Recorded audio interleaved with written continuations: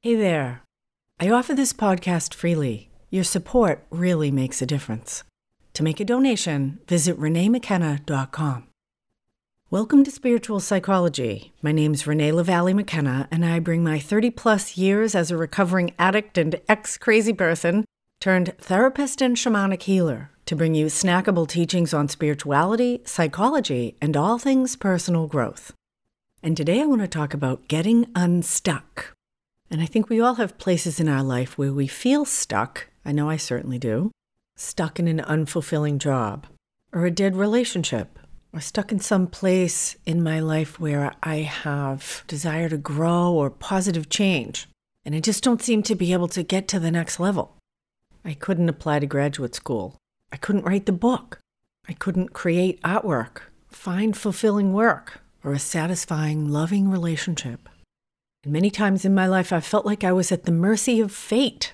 But as I have grown in my still limited understanding of what's actually happening here in Middle Earth, I do believe that there is nothing in our psychic space without our permission on some level. That we do have free will. And perhaps beyond that, we are actually co-creators of our own reality with the 1,000 million choices that we make throughout our life.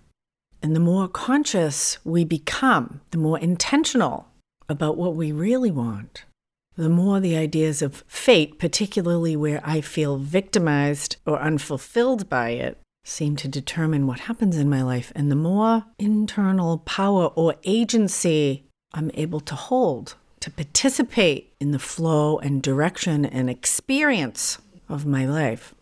Neale Donald Walsch wrote a series of self-help or spiritual books in the 90s, Conversations with God. And it was the first place I was introduced to the idea that we co-create our reality, consciously and unconsciously. And that whatever our life circumstances, if we look deeply, they're an expression of what we actually believe, or perhaps even what we want on some level. And so when we want something, or think we want something, but we feel stuck in some way, or lots of ways, and unable to attain it, it actually points to an inner conflict.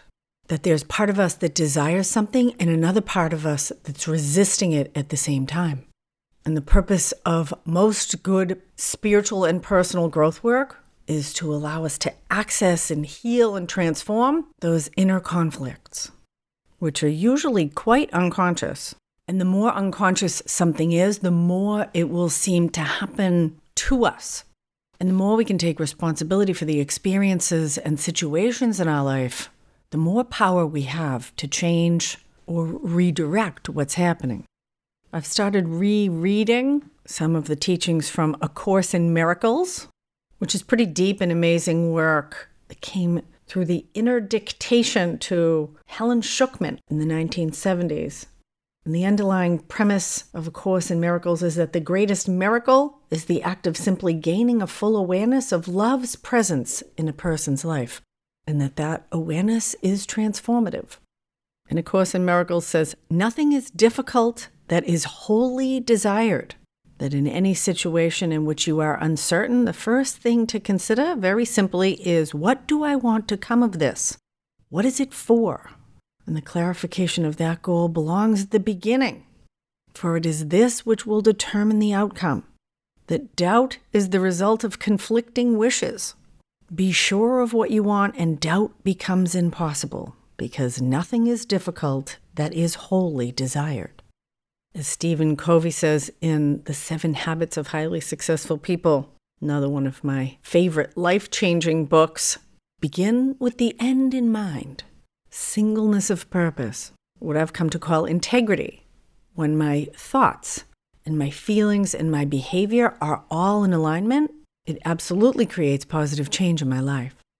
So how do we work with this? How do we make the unconscious conscious when we feel stuck and it seems to be some external things in the universe pushing against us? Or even our own internal resistance that we don't understand? I think back for myself, I was always longing for a loving, intimate relationship. And I kept ending up with liars, cheats, active addicts, and married men. Not a coincidence. as I began to learn to look within myself through therapy, through journaling, through inner journey work, there was an incongruity that was unavoidable. I wanted people to treat me in a way that I was unwilling to treat them. I wanted to find a loving, committed, emotionally available partner. And I was selfish, terrified of commitment, and completely emotionally unavailable myself. And as I began the long process of becoming emotionally available, of actually becoming the kind of partner that I wanted to have, the nature of my intimate relationships grew and changed and continues to do so to this day. I think about my friend Aiden, who longs to be an artist. He's always coming up with ideas for creative projects and has a pretty vast storehouse of creative materials for all these projects that he hopes to create someday. But he's unable to complete anything, starts a lot of projects, but never seems to have the time. And we've had a lot of talks about this because I've worked through a lot of my own perfectionism around my art. I was stuck for a very long time with some ridiculous number of half-finished projects. And in a recent conversation, we actually got pretty clear that he's stuck in this fear of success, fear of failure dynamic. That he has some ego idea that he could be a great artist. And there's another part of him that's equally afraid that he's not that good and maybe mediocre. And he's so afraid of being mediocre that he's unwilling to produce and find out what is actually there. It's a very common dilemma, and one that I was stuck in myself for decades. And what unstuck me was actually doing art with children, particularly little children under the age of 5, who had no ego idea of good or bad, no judgment. They just loved the process. They were joyful in playing with the paint and the other materials.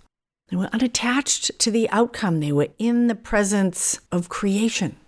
And I had an opportunity to create some big murals at that preschool. And it was my first experience with public art. And I loved it because there was an anonymity to it that took my ego out of the equation.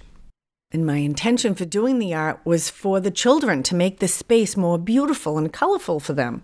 And that combination of selfless service and anonymity allowed me to be truly creative for the first time in a free way.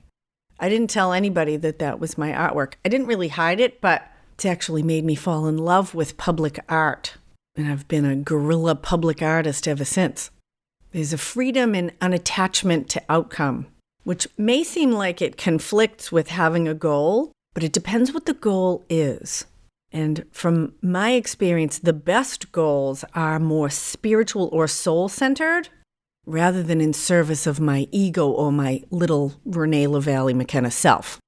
My intention these days is to bring this work to all who need it for the benefit of them and myself. Before I wrote my book, I used to think, I want to write a book so it'll be a bestseller. And my fear that that wouldn't happen stopped me from being able to write the book. Well, there was a lot of things that stopped me from writing the book, but that was one of them. And the goal became, I'm going to write a book just for the experience of writing a book and having that accomplishment. Whether 10 people read it or 10,000. And that shift more to my own feeling of accomplishment within myself rather than how other people might see or perceive me really set me free to just be able to write a book. Of course, I do have to say, writing that book was probably the most difficult thing I've ever done. So there was a lot more to it than just that shift in intention, but aligning that clarity of purpose within myself, that I became willing and even eager to follow this desire to write a book and became willing to do whatever it took to make that happen and let go of the outcome. That was kind of the magic formula for me. In fact, it still is in most areas of my life. But our inner conflict can be deep, it can be karmic, it can be ancestral.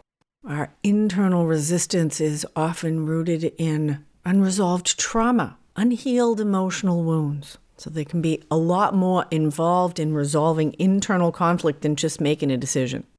And if you feel stuck in some area of your life, you probably already know that on some level. And so how do we do that inner work? How do we resolve those inner conflicts? That doubt of two conflicting wishes that keeps us stuck.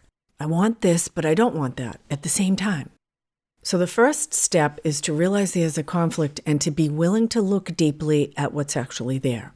For example, my mentee, Bella, a very gifted healer, incredibly intuitive, grew up in a tradition that believes that the work of Reiki, Tarot, spiritual psychology, shamanism, and animism is more or less the work of Satan. And she's in a time of tremendous change, empowerment, and transformation as she really owns her gifts in the world. She's doing profound work to extricate herself from the larger entity of the church, which may be beneficial to some people, but it is definitely harmful to her. And there's a lot of fear that she can just feel in her body, a lot of doubt that she'll be supported as she moves into this next place in her life. An anxiety that she'll lose everything. That's been my experience too. Every time I have kind of leveled up, there's a fear that I'm going to lose everything that I know. And unfortunately, it may be true, but it doesn't mean there's emptiness. In fact, there's more fulfillment in the next place.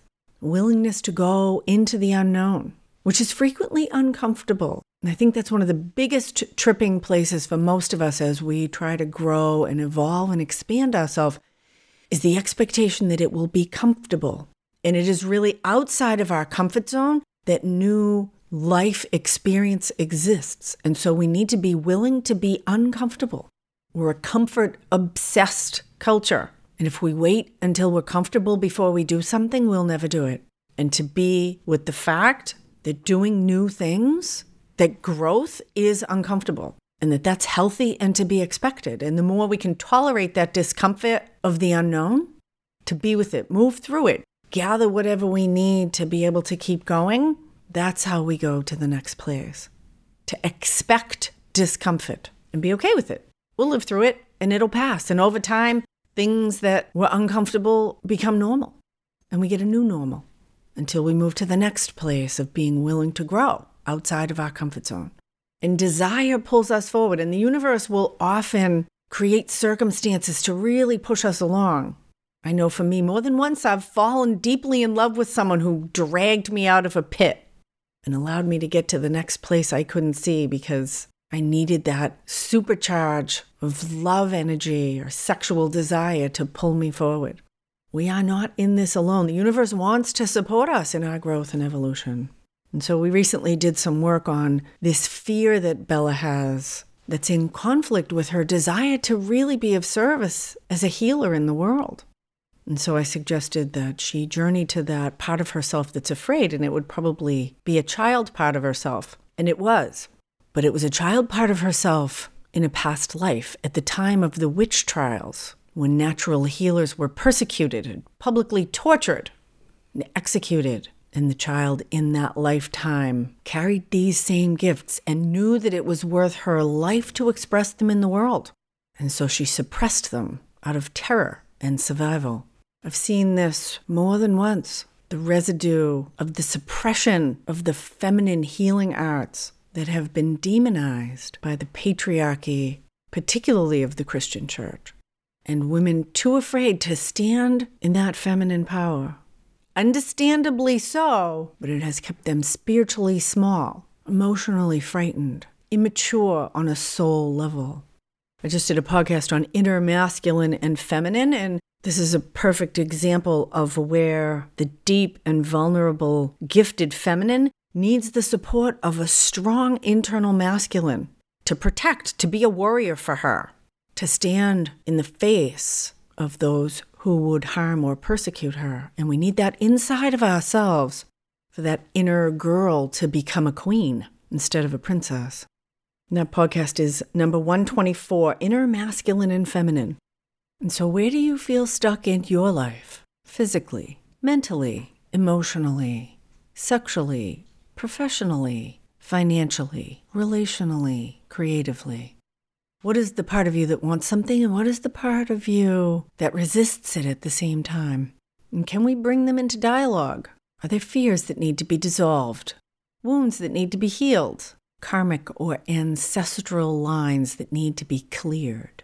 And if you want to do that work on your own, you can check out my book, Allies and Demons, Working with Spirit for Power and Healing. There's free guided audio that goes with each chapter, and it'll walk you through a lot of those processes. And if you want to do some of that work in community with others, I'll be starting a new round of spiritual experience groups. There's a link in the show notes. And if you want some more intensive one-on-one help, shoot me an email, info@reneemckenna.com. You can see if a block of spiritual psychology work might be helpful for you. Thank you so much for listening. Deep gratitude to my supporters on Patreon. And if you like this podcast, consider 5 stars on Spotify or a good review on iTunes. I'm doing a series of Instagram lives with Asha, who's in Bali, on leaving addiction behind. Both of us ex-addicts who are dedicating our life to helping others grow and experience the healing we have. You can see the replays on my Instagram @ReneeLaVallee-McKenna, or join us live at 6 a.m. Pacific the next few Tuesdays as we talk about leaving addiction behind. I'm also doing a series of free workshops on Insight Timer, and most Wednesdays at 12:30 Pacific, you can join me for healing trauma. On my Insight Timer profile, there's a link to that in the show notes. Blessings on your path until we meet again. This is Renee LaVallee-McKenna for Spiritual Psychology.